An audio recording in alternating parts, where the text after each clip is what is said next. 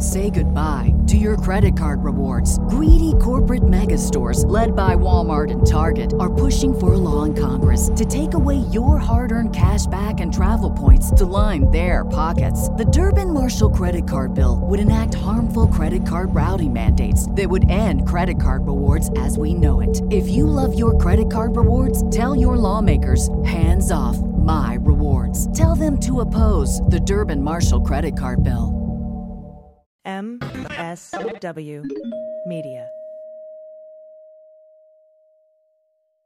Hey all, it's Dan, and before we get into the exciting episode featuring actor Colin, Donnell, and whiskey expert Paul Pacult, I want to tell you about a couple upcoming appearances. On Tuesday, December 8th, I will be hosting Flaviar's Nightcap Live on Flaviar's YouTube channel with Glenn Big Baby Davis. That's former NBA star Glenn Big Baby Davis. We're going to be drinking rum. Tuesday, December 8th, live on Flaviar's YouTube channel, 8 p.m. Eastern, 5 p.m. Pacific time. I'm also appearing on Truth and Tunes with Pili Mantilla on Dash Radio. Go to dashradio.com. The show will premiere Wednesday, 8 a.m. Pacific time. That's Wednesday, the 9th of December, 8 a.m. Pacific time. It'll re-air Thursday at 9 a.m., Saturday at 10 a.m., and then next Monday, the 14th at 5 p.m. Pacific time on Dash Radio. Truth and Tunes with Pili Mantilla.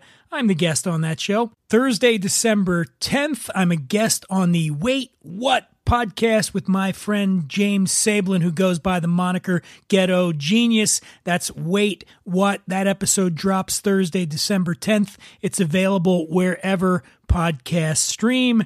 Finally, I'll be on the Adam Carolla Show doing my regular monthly gig on there. We're going to be doing a holiday drinks segment on the Carolla Show. That's Monday, December 14th, and that's available everywhere, of course. And finally, I got a product I want to tell you about, and I just want to let you know right up front, this is not a paid endorsement. It's just a product that I came across that I love so much, and I know it's the holiday season, so if you're looking for a gift for the mixologist in your life, whether they're a pro or an amateur, it's a Boston shaker made from American steel in an American factory with American hands. This is a throwback. It's like something you'd find in a vintage shop. It is the sturdiest Boston shaker I've ever come across. It's built to outlive me. That's for sure. Outlive you. And again, not a paid endorsement. I just love it. It's from C&D Tools. That's an American-made company. Go to cdtoolsusa.com. It is simply my new favorite Boston shaker, cdtoolsusa.com. There's a little holiday gift tip from me to you. And now, on to the show. This is Colin Donnell, and someday I hope to play Mark Mayer. I'm not drunk, I swear. I'm glad you're recording all this. All right, this is Colin Donnell, and someday I hope to play Dan Dunn in the film adaptation of this podcast.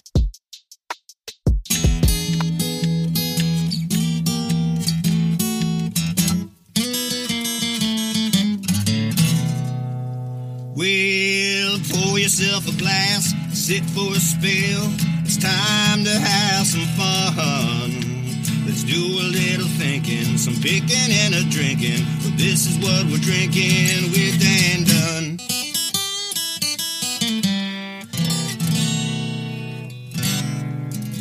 Oh, yeah.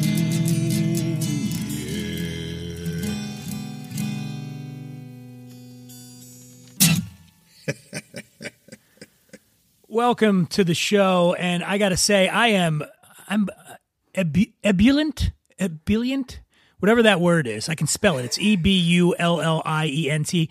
That's what I am, because normally, as you know, regular listeners of the show, I'm by myself when I come out here, and then we have a guest come on later. But today, in the spirit of the holidays and togetherness and the fact that I haven't seen another human being in quite some time, I've invited a guest host. A guest host along. He is an actor, a musician, a frequent guest on this show, and now I'm upgrading him now to East Coast co-host. He's our East Coast co-host now. I've just elevated him to that position. But above all, he's a great drinking buddy. And a warm welcome back to the show, my friend Colin Donnell. Hey, buddy. Hey, buddy. Thanks for having me here. And I like this new title, honestly. East Coast co-host. Yeah, it makes me feel I feel drunk on power right now. You should be, because we're not going to get drunk on this, but we are going to drink what we have today, and I'm excited. It's called Jacob's Pardon.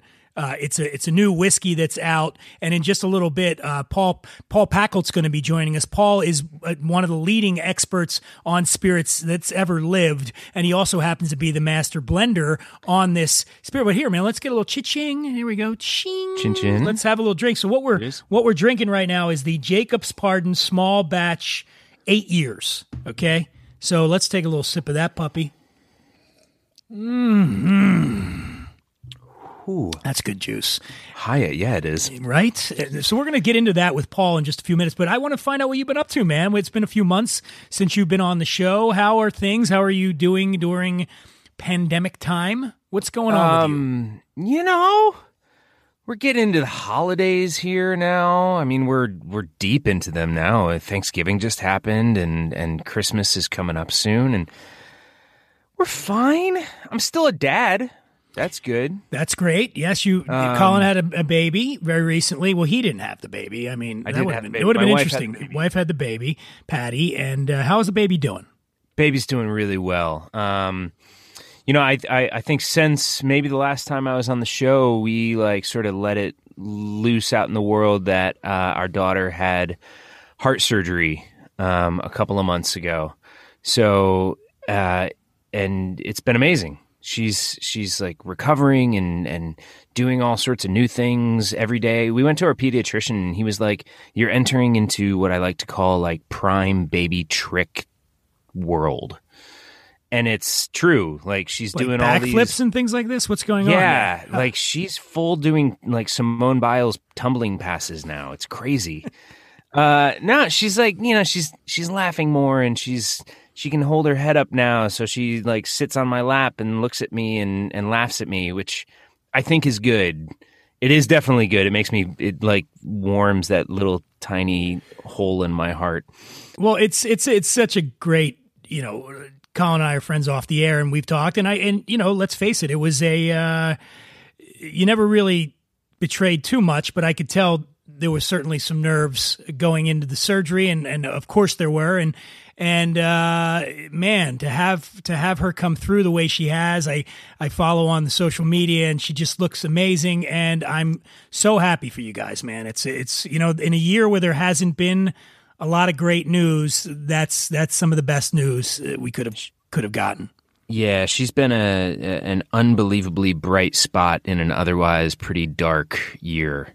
And we are, and thank you, man. I know you've sort of been there from the first time that I was on the show, and from the first time we started talking to now. You've sort of experienced it all with us, and it was a very scary time, and it was nice to have people out there to talk to and sort of unleash worries on, aside from Patty. And believe me, we definitely did that ourselves, but we each needed to have other people that we could sort of, let the shitstorm fly, so that, we weren't just bearing it all ourselves. So thanks for that. And we had a couple of drinking nights, and you're welcome, of course. And we had a couple of times we just threw back some drinks, because every once in a while you need that, right? Or when you're, whether you're going through something or not. But what's going on there, buddy? You're in a panic room or something? What's happening? I am. This is.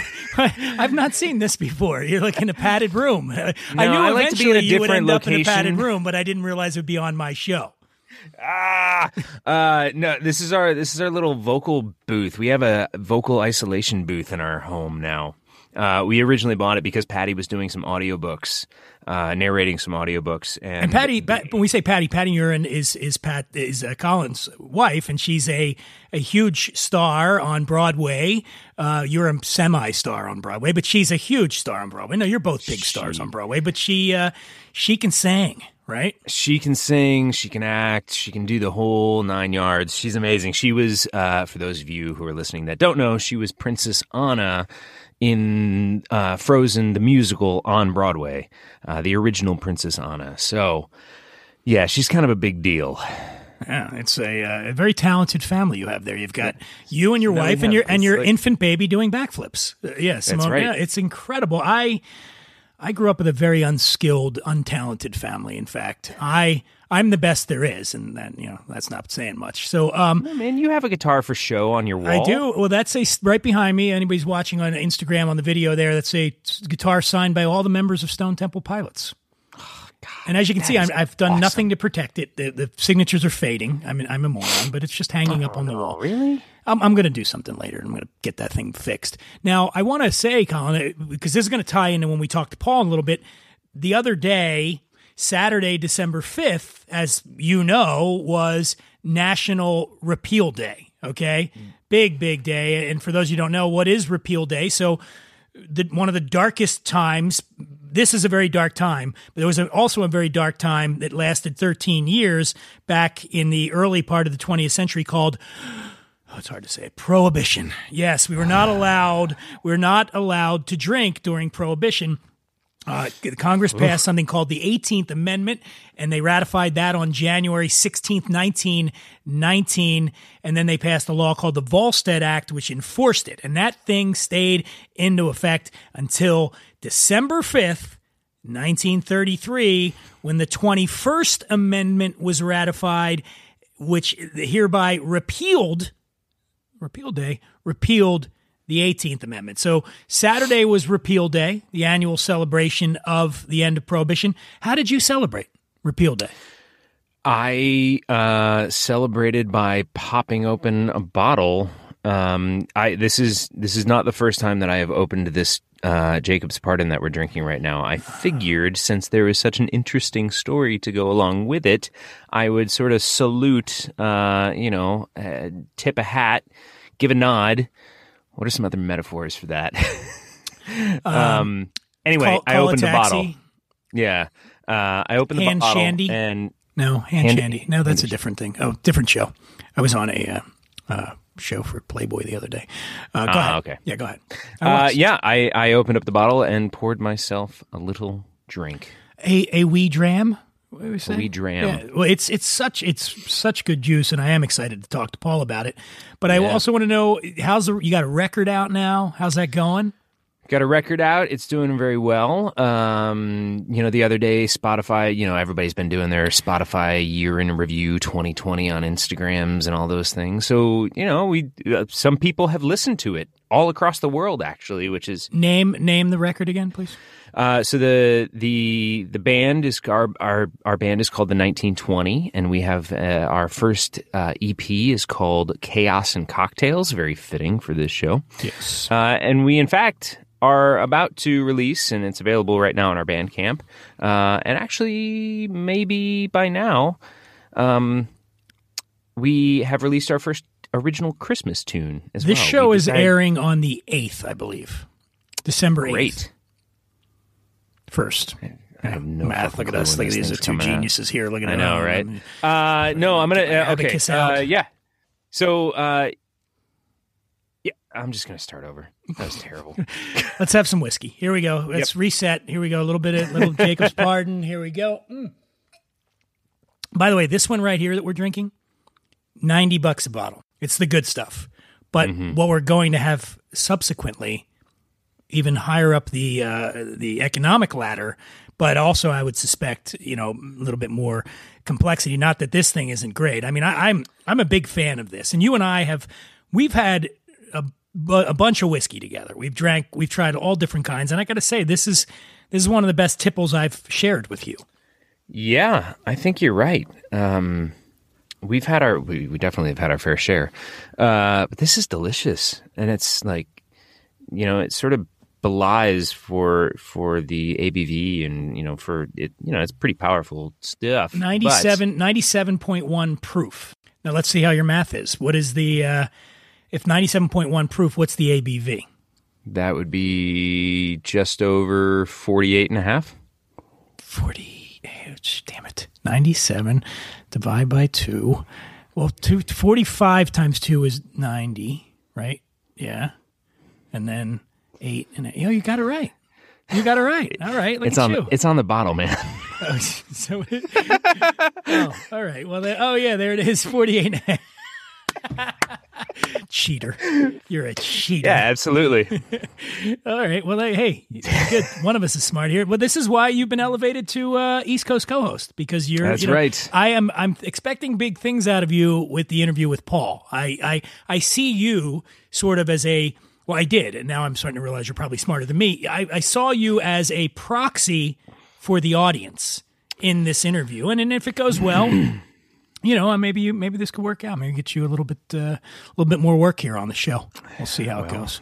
Please, the work is hard to come by these days, Dan. It is. So let's, with that in mind, I want to get into these other whiskeys. Let's take a very quick break here from our sponsors. And by the way, I should say this there. I know this is the part where you go, where's the 30-second ahead? Let's skip through. But I will encourage you, ask you, listen, our sponsors have some good offers they're putting out there, and they help keep the show going. And if you need undies, well, MeUndies has a deal for you.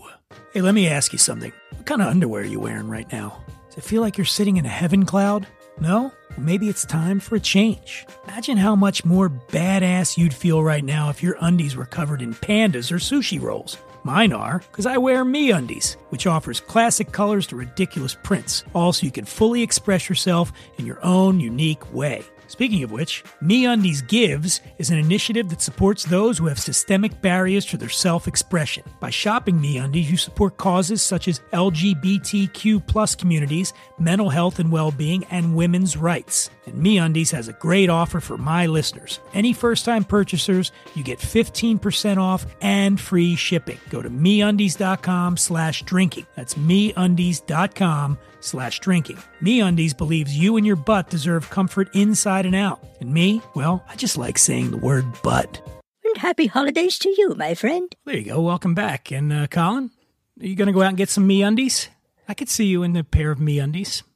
They're the one they have all those really awesome designs, and they put matching ones with your partner, elephants on there and sushi rolls and things like that. It's a lot of fun. Yeah.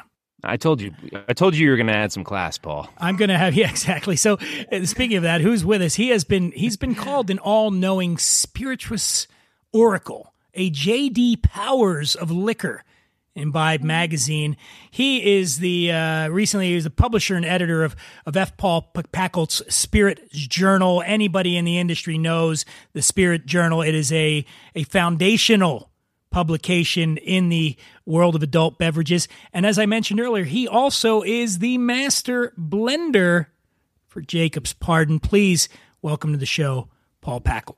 Paul, how are you? Yes, there's a clapping. Guys, thank you so much. It's so nice for you to have me, and it's great to see you both. Yeah, man. Likewise. Good to see you. Where are you coming to us from, Paul?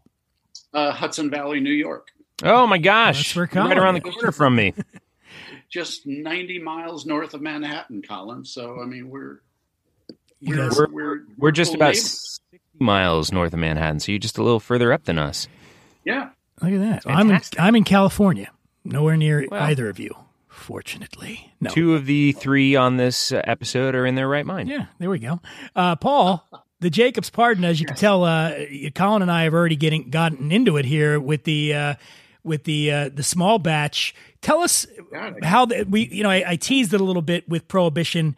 Tell us about the history of this brand, and the name Jacob's Pardon ties in directly to what happened here and during Prohibition. Well, one of the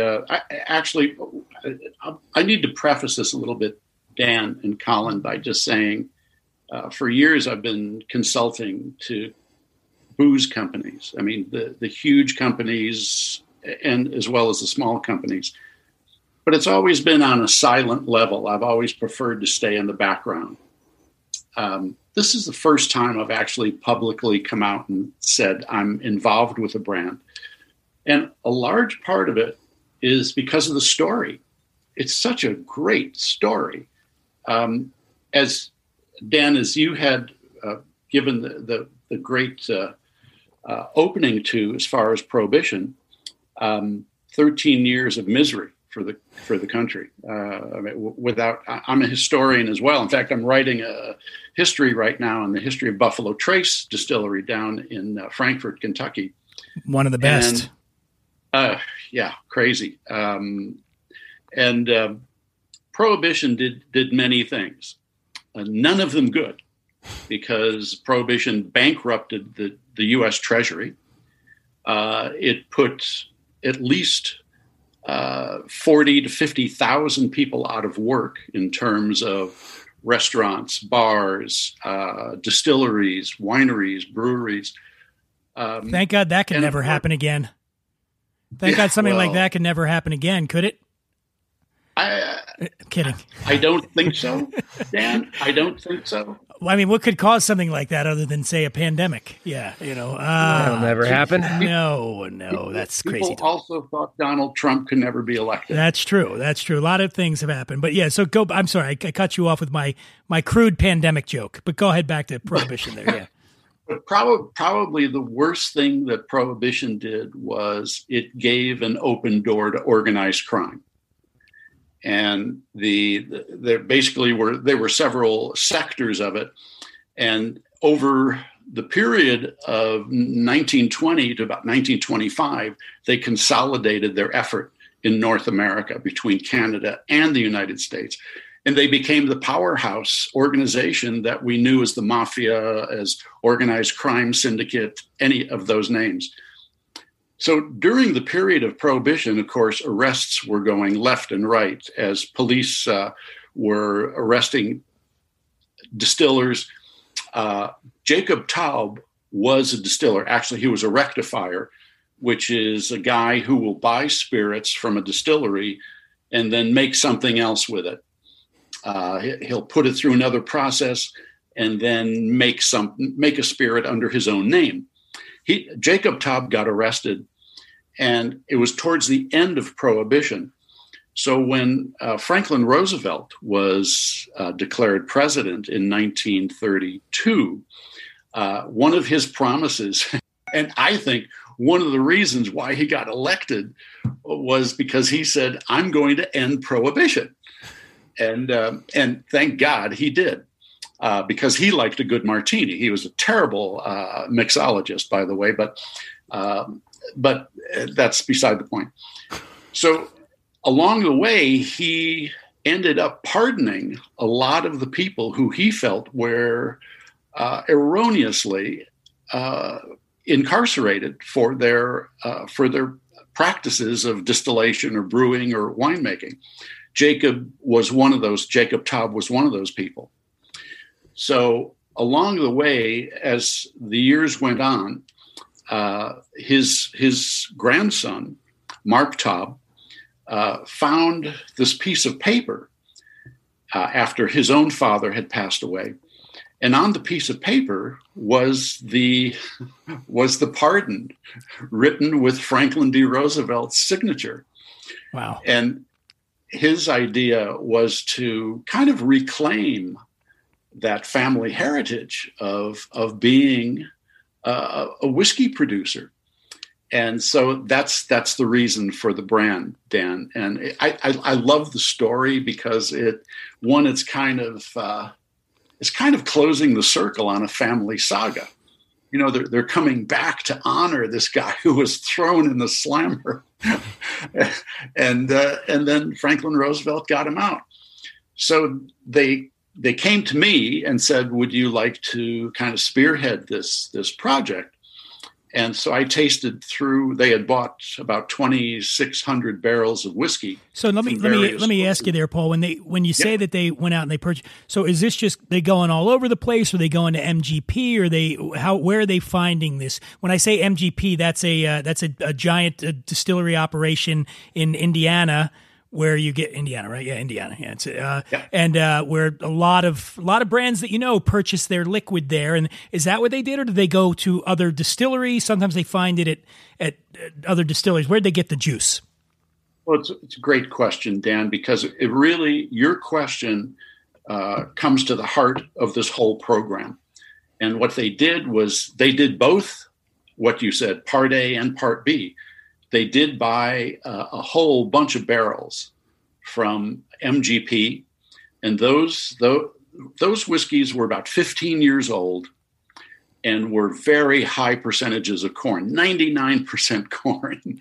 So high. And just so everybody knows, and we've talked about this on the show before, Colin and I, you've talked about this, is a bourbon has to be 51% corn in the mash bill, but generally you're going to get some barley in there, and you're going to get some wheat and rye and whatnot. But 99%, that's going to probably yield a pretty sweet liquid, right?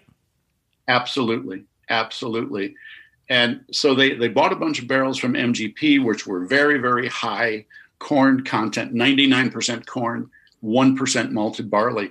But then they did a really smart thing, and they bought some barrels from one of my favorite distilleries in America, guys, and that's the George Dickel Distillery down in a little area called Cascade Hollow in Tullahoma, Tennessee.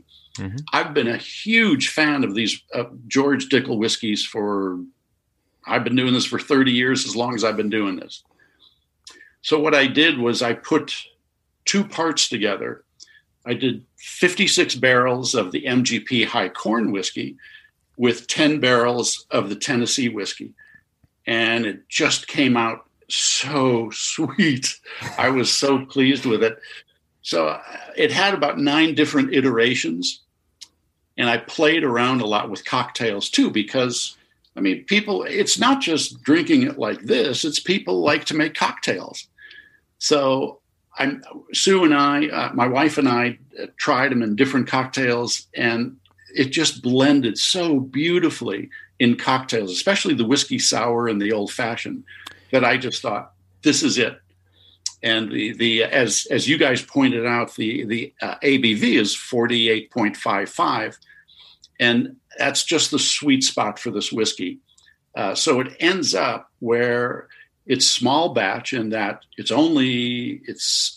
less than 70 barrels. Is there a legal definition, Paul, for small batch? Is there a cutoff where they go, you're no longer small? Dan, by the way, I've never heard that before. No one's ever said to me, you're no longer small. But in the whiskey business, is there a cutoff? At 5,000 barrels, can you say you're small batch then?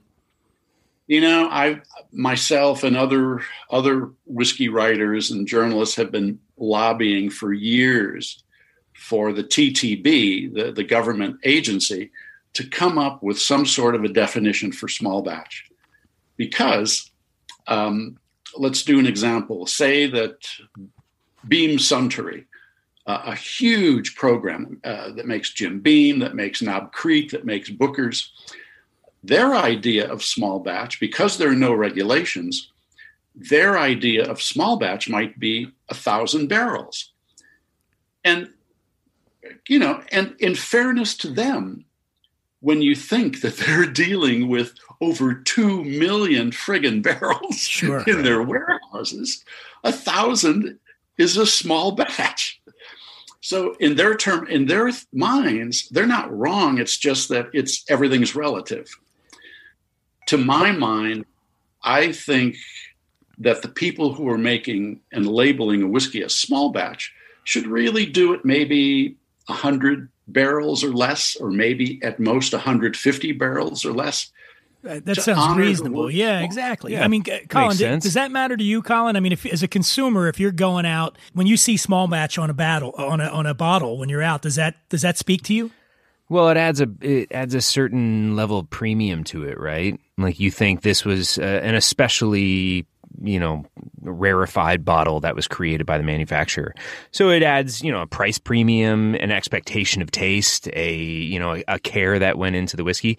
And Paul, I liked your point. Like it is, when you sort of scale it up to what some of these larger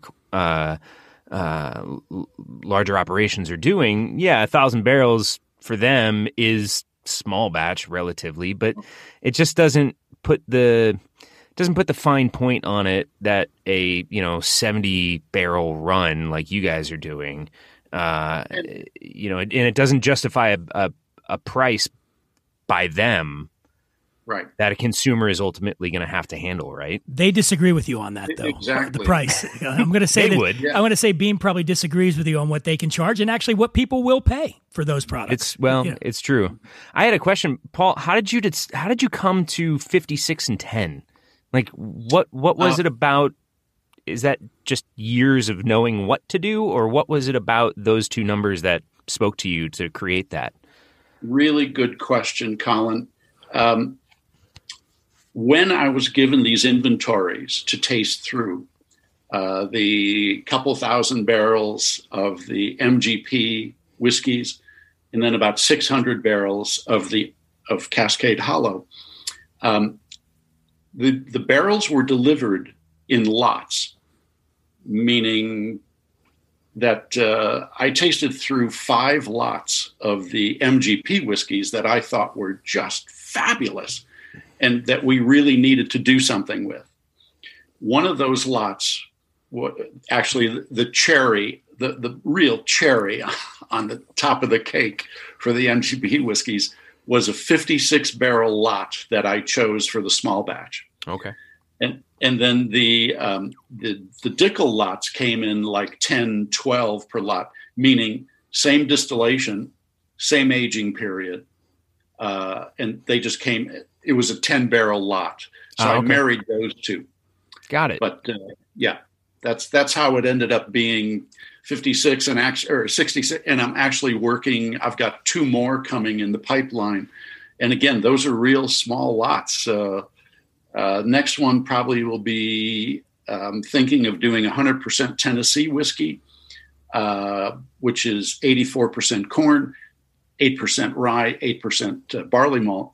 But those are small lots also. So, but the whiskeys, guys, I can't wait to come on again and taste those with you. I can't wait to do it either. Now, so a lot of this, and it sounds like to me, Paul, is some of it's just timing and luck, right? That those happen to come together at the same time, and they married so well, right? No question. Believe me when I say I take a back seat in terms of credit for these.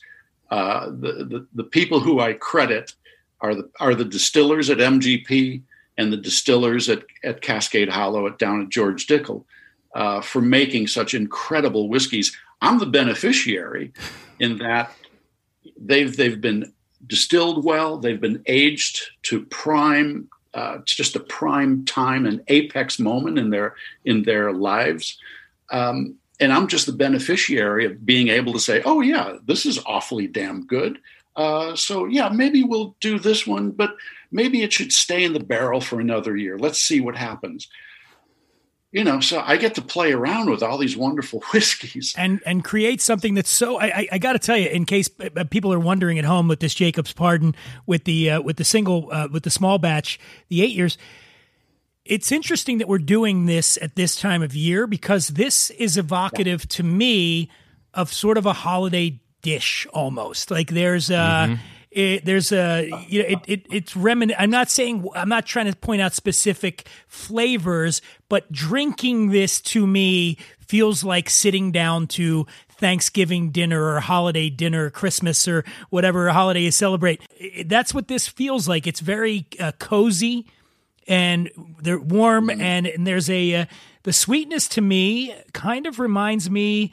I saw in the tasting notes that you guys sent, but it really is spot on. Is like a baked ham sort of. There's a savoriness and a sweetness to this, which is anybody that has a ham, you get it. You're going to get that salt and you're going to get that sweet, and that's right here in the glass. It's pretty amazing. I was just saying to Patty that I really wanted a honey baked ham for Christmas, so I think I just might open the bottle. Open the bottle up, and yeah. And guys, this is the beauty right now. I mean, I write about all spirits, all categories. I consult on all categories of spirits. But I have to say right now, American whiskeys is just the sweet spot in the entire spirits category. And it's just because of stuff like this. It's drinkable. You don't have to be a Mensa candidate to try and to break down what all the different characteristics. Funny, Paul, because I am actually. Dan didn't even know this, but he's a genius. Yes, a genius. He knew to look on the bottle to figure out how to have that proof. Right. Yeah. No, go ahead. No, it was just a bad joke coming down the pipe, Paul, so please continue. But can I, along those lines, Paul, I do want to ask you, when you're talking about this being a sort of a golden era for whiskey, you'll notice if you look at this bottle, it says small batch American whiskey. So I think back in the day, and I'd love to hear your thoughts on this, a lot of people felt like if you weren't making bourbon, you were never going to be held up to that higher in that higher echelon if it wasn't bourbon. And somewhere along the line, these smaller craft distillers said, "I'm throwing the shackles off of the rules of bourbon making, because there are a lot of rules in order to be called a bourbon," and started making what you call in this broader category American whiskey. Can you speak a little bit to that and how the emergence of and how it's managed to become in and of itself, a very high end part of the overall whiskey category in America? I think you touched upon a really salient point for where we are in terms of American whiskey. So much of the advances, so many advances have been brought about by the craft distillers. I mean, when you think that just this year alone, there are over 3,000 craft distillers now. I mean, many of them right now are struggling, admittedly, because of COVID, but they changed the ball game completely. 20 years ago, maybe there were a dozen craft distillers in the United States, at most 20. I mean, who would you say were some of the early? I mean, it would be sort of with Stranahan's would have been up there, I guess, right? Possibly. Stranahan's would be there. I think the real pioneers, though, Dan, were Ansley Cole of Germain Robin. Yep. Clear Creek up in Portland, Oregon. Okay. That was Steve McCarthy, who started in the 80s. Who else? Oh, of course, Lance Winters and George Roof of St. George Spirits. St. George, of course. One of California. my favorites. Those guys, at tremendous cost to them, were pioneers, and they cut the pathway through the forest for everybody, all those thousands of distillers who have followed.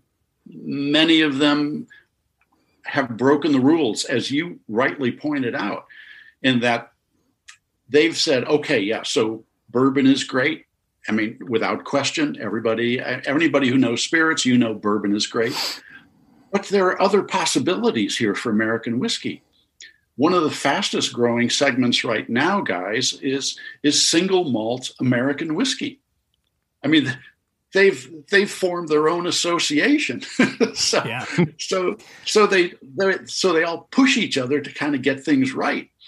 And American whiskey is another one of those subcategories that is coming on strong. And the good thing about American whiskey, that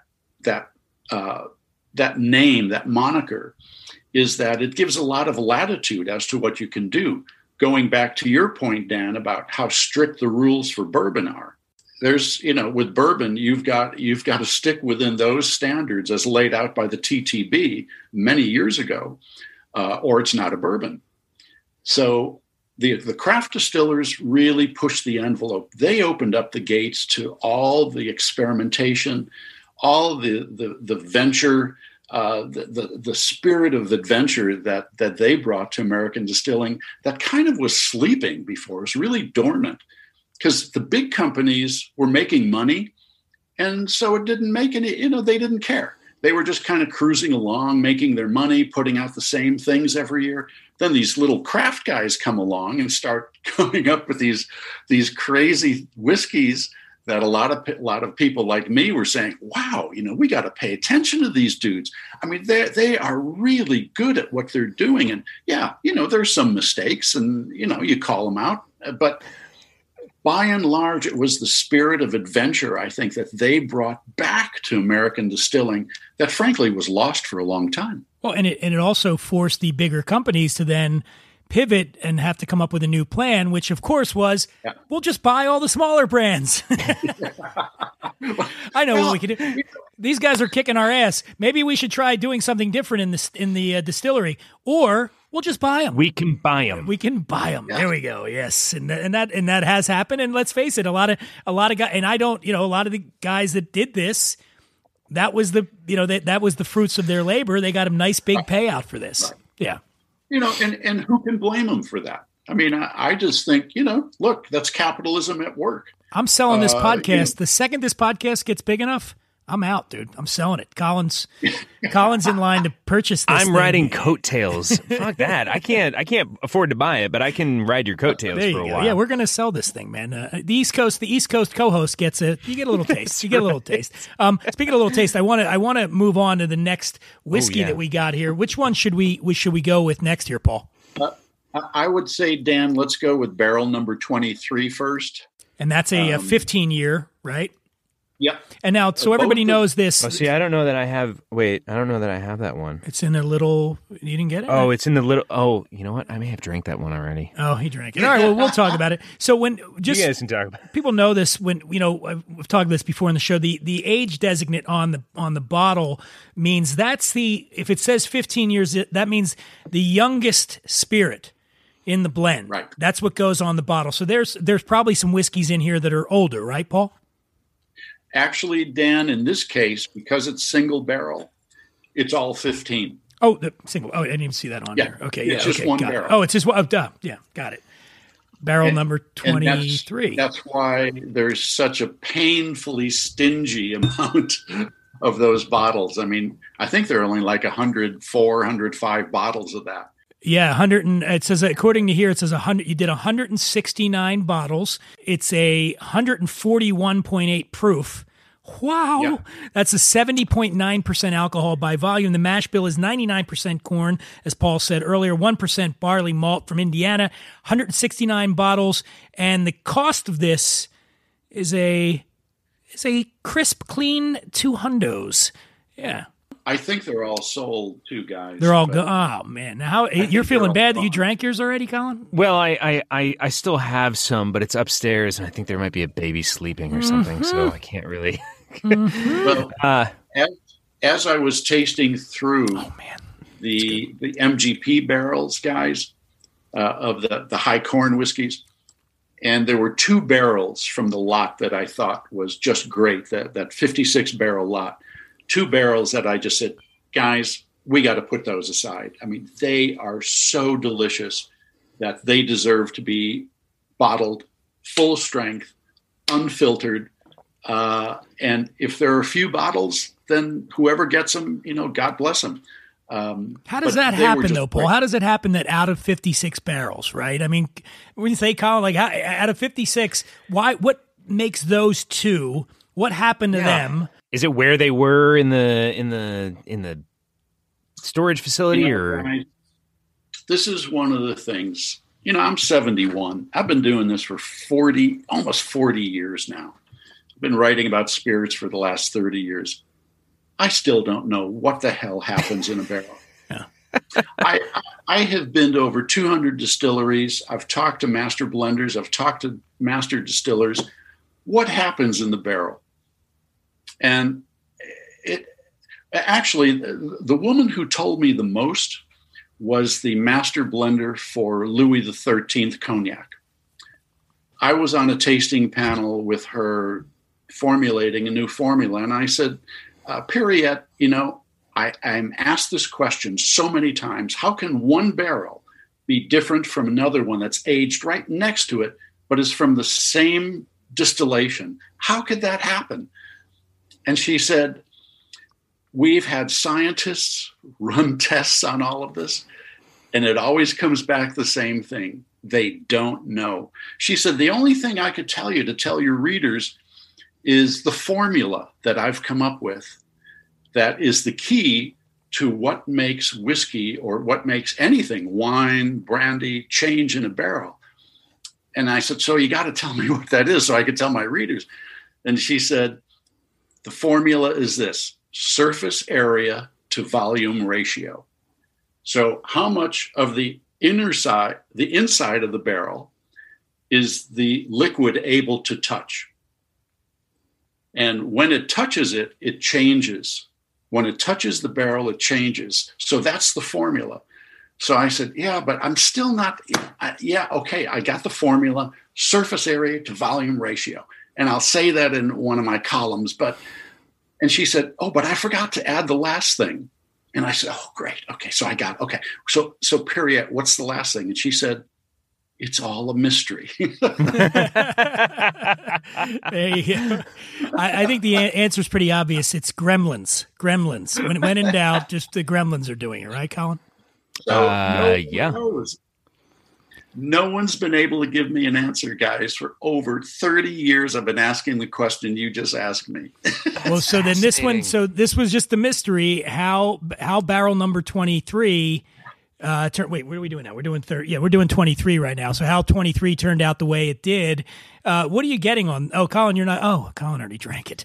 Well, I drank half of it. The other half is upstairs. I'll pretend like I'm drinking. Well, this again, to me, I'm getting this. There's that perfect blend of sweetness and spice to it. You know, there's some peppercorn to it, but when you got a 99% corn in here, I mean, it's just a really, and when I say sweet, I certainly don't mean like cloyingly sweet or anything like that. I mean, it's pleasant, and with an alcohol by volume that high, how does that happen? I would expect to be overwhelmed, like just getting kicked in the teeth here by this alcohol, but it's not doing that. Why? That's why I like this one so much, as well as Barrel 37. Somebody once asked me, when you review things, when you give 5 stars, you give very few 5 stars. This one and Barrel number 37, I'd give 5 stars to. I define that, and I'm a real asshole as a critic because I'm a tough critic. And I believe, what's the point of being a critic if you're not tough? I give very few 5 stars because to me, 5 stars, that's a benchmark. That's a milestone for that particular category. For me, 5 stars is when no one element overshadows anything else.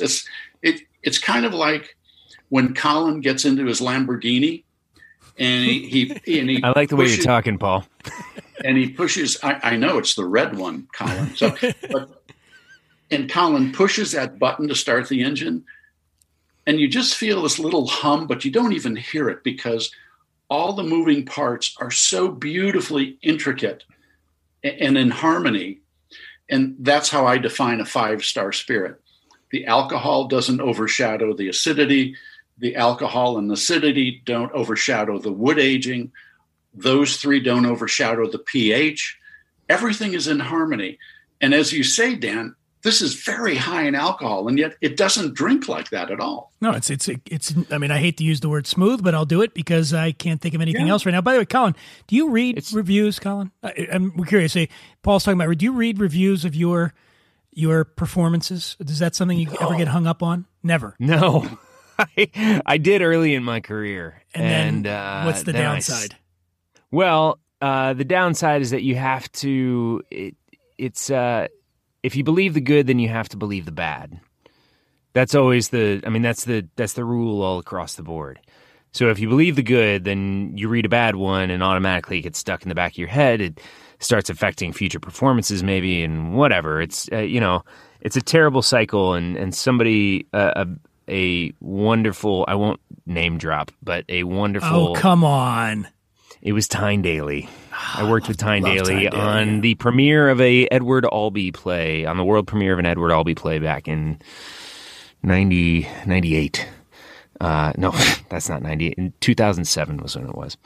And she forbade reviews from coming backstage after the show, after we premiered. And I got it.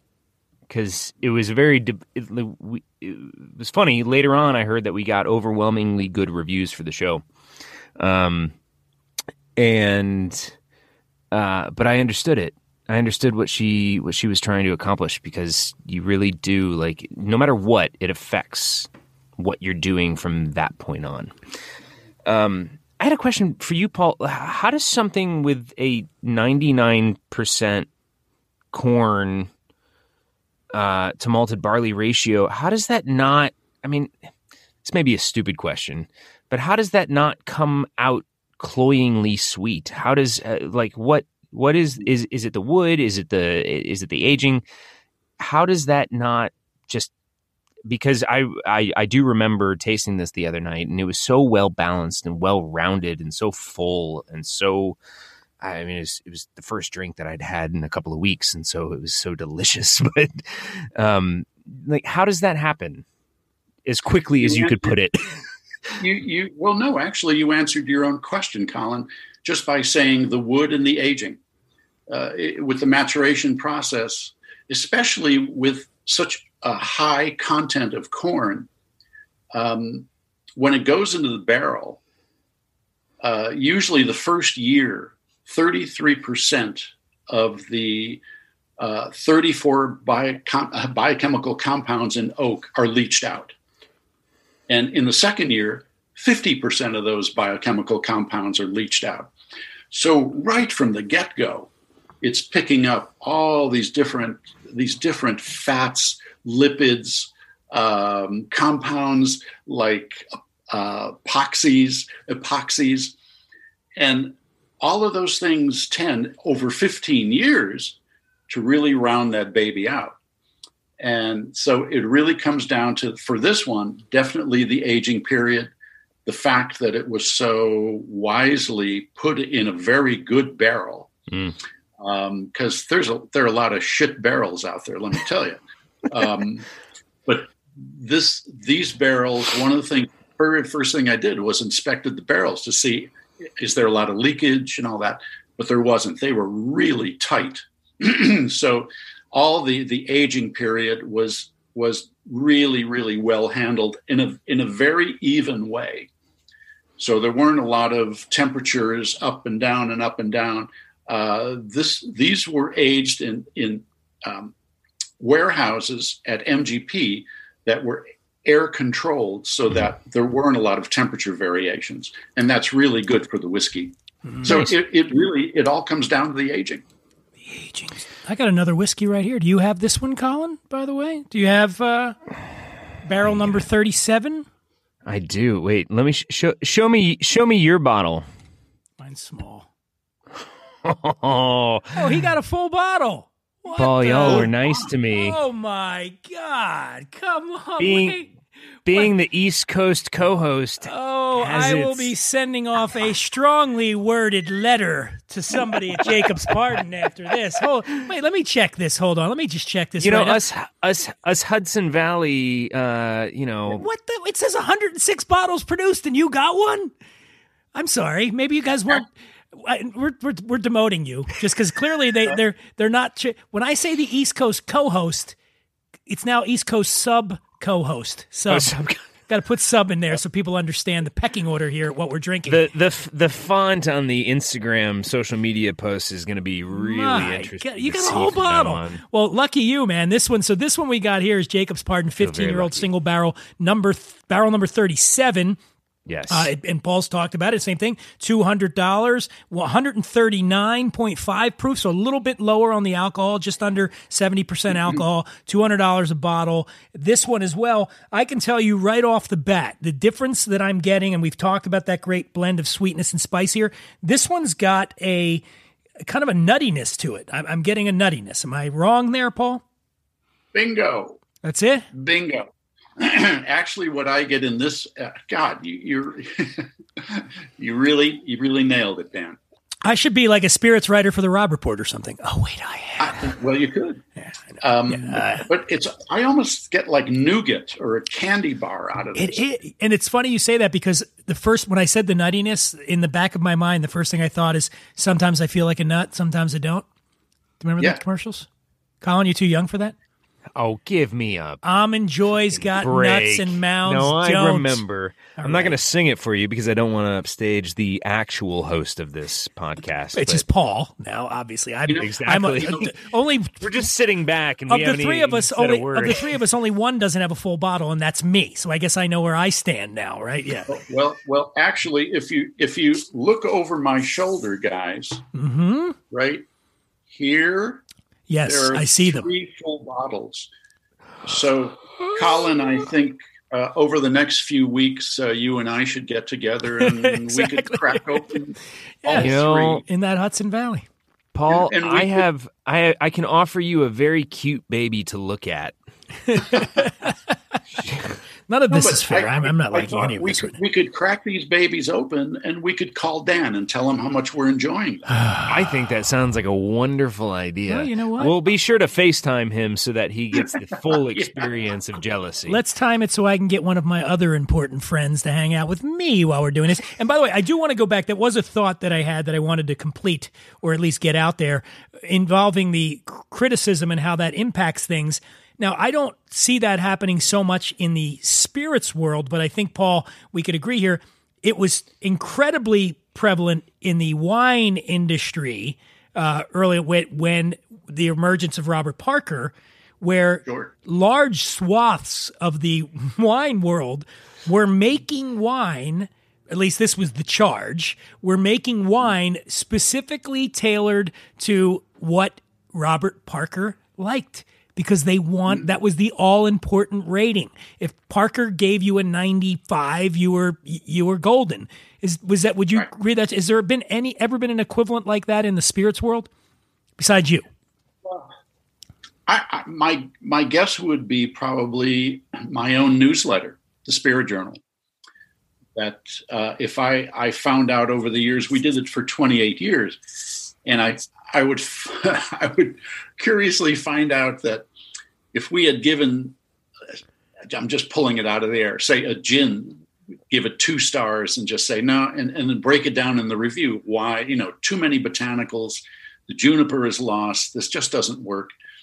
2 years later, we'd get another bottle and it would be completely changed. And then I'd give it a recommendation. So I think that's probably the only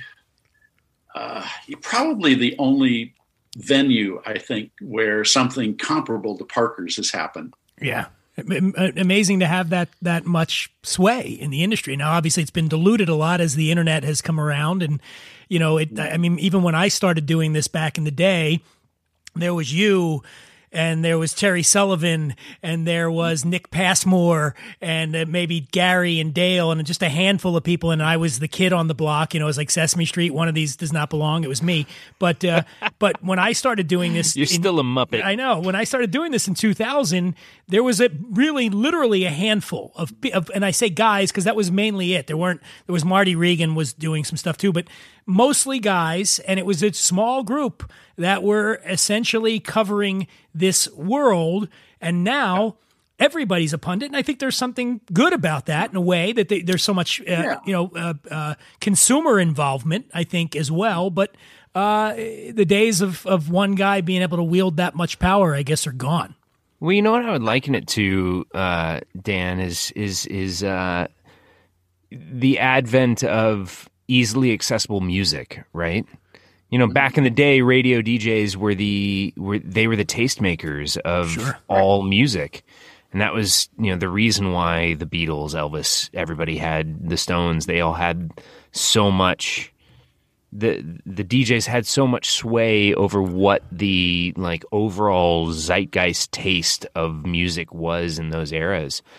And there were always independent music people and independent record stores and all that things like that. But now that Spotify has sort of, all the streaming services, not that they pay out to their artists, which I'm finding out for my own, pennies on the dollar. I did. My bandmate and I today were saying that we're going to have a new single coming out, and we were talking about what it's going to cost to put it out. This is a side tangent. I apologize, but I said, well, you got to spend money to make pennies. Exactly. Well, I think it's crazy. I think a million streams translates to $1,000 or something like that. Basically, yeah. And that's not a joke. You get 1 million listens on Spotify, you get $1,000. I mean, I guess it's it's all was well and good until COVID came along because they'd make their money touring, and now God knows when are you going to go to a concert again? I mean, I'm wondering when I'm going to be able to go to a whiskey tasting again. There's a famous saying in the distilling industry: if you want to make a small fortune, you have to start with a large fortune. And as a consultant to the industry, I get a lot of, and it's I hate to say it, but it's mostly guys in their 50s who've been veterinarians for a long time or something like that, and they have to do something different. So they hear my name, so they call and say, I've got a little bit of money and I want to start a distillery. What do you think? And my first reaction is, you're out of your mind. Stay with the veterinary practice. You'll do okay with that. To start a distillery today, if the three of us started a distillery, we would need at least between 5 to 7 million, just for the thought of it. And then you're not even talking about location. You're just talking about basic equipment. You're not talking about a marketing program or salespeople.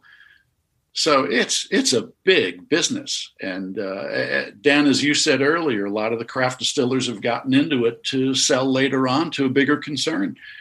That's absolutely true.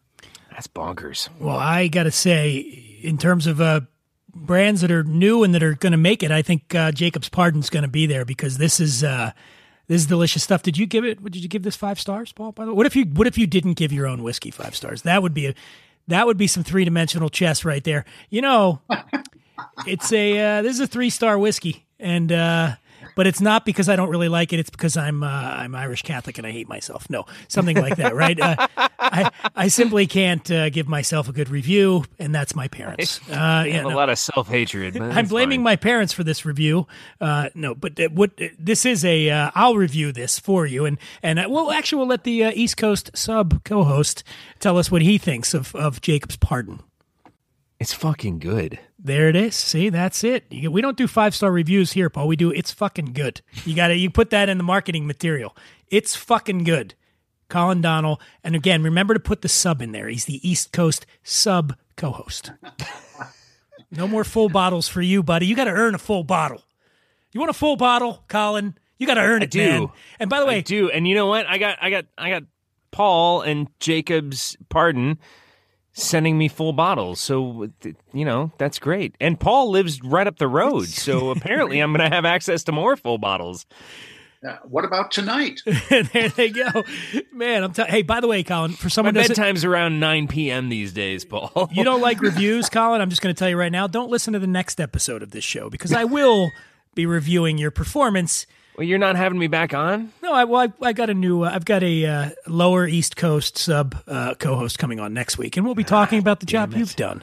No, you're back on anytime you want, man. And Paul, you mentioned when's the next round of Jacob's Pardon coming along? Sometime in 2021, guys. The landing date is not determined yet. Do you promise? Can we do this again? Can we and hopefully, I'm really hoping. I know it's ambitious, but one can dream here that would this be something that we could all do in person, which would be phenomenal. So let's get these vaccines going, huh, guys? Hey, Pfizer, Mr. Pfizer, get it going, will you? I'm done. I'm sick of this. I will say this. This is really great for me, and to get to see you guys here and to get to do this, it's something I look forward to. It's something I draw strength from, but I think I probably can speak for the two of you as well when I say I am really, really looking forward to the day where we can all sit down together in the same room and do this, go to a distillery, walk around, get the feel for how it's really all done and how it comes together, and do it together. It's one of those things. Dan, when next year, my book on the history of Buffalo Trace will be out. Let's reconvene then, maybe down in Frankfort, Kentucky. I'm in. Colin, you in? I've got no plans. Well, but he does have plans. Just so everybody knows, Colin is one of the leads in the Broadway production of Almost Famous. That's right. But Broadway, I think we're safe to assume we're not going to see any Broadway next year, right? Probably. No, well, it's until maybe the summer. Until next year, until next summer, next fall. That's what we're looking towards when Broadway is going to start making its rebound. But it's going to be a little bit still. So until then, Paul, I would love to join you and Dan down in Frankfort, Kentucky, at Buffalo in Frankfort, Kentucky for a little book reveal / tour. I just want to see you at work. Hearing you talk, Paul, was so fantastic, and hearing you talk about sampling barrels and going through lots, and it's really it's such fascinating, inside baseball work that I really want to witness myself So if Dan will deign Anytime. me with the opportunity to continue to be the co-sub host of the show. East Coast co-sub host. You're not, sorry. don't East go national. You're not national yet, co-sub buddy. host. Yeah, you got to. No, anytime. I'm getting ahead of myself. I think we're good. It's going to happen, and I'd like to. I'm getting more and more hopeful as time goes, and I am looking forward to closing the chapter on 2020. I would caution people that when 2020 is over, it certainly doesn't mean COVID's over, and we got to be safe in the beginning of the year. But there does seem to be some whiskey lighting up the end of the tunnel for us there. So I'm hoping that we're going to get to do this soon. And I'm going to wrap it up. I want to thank Paul Pacult for coming on here and just laying a lot of wisdom on us. I also want to thank you for making Jacob's Pardon. It's such a great whiskey. Paul, where can people find you on the social medias? Best place really is Facebook for me. And I'm on there a lot, and LinkedIn. So Okay. those are my primary spots right now. You're going to be my third link on LinkedIn, Paul. I'm gonna Fantastic. There we go. I'm not on there, but I'm going to find you. Fantastic. And we're going to have Jacob's Pardon up on the website. It's whatwe'redrinking.com. You can go there. You can get some more information about it. And also follow, we have a new Instagram. I have my Instagram, which is @theimbiber.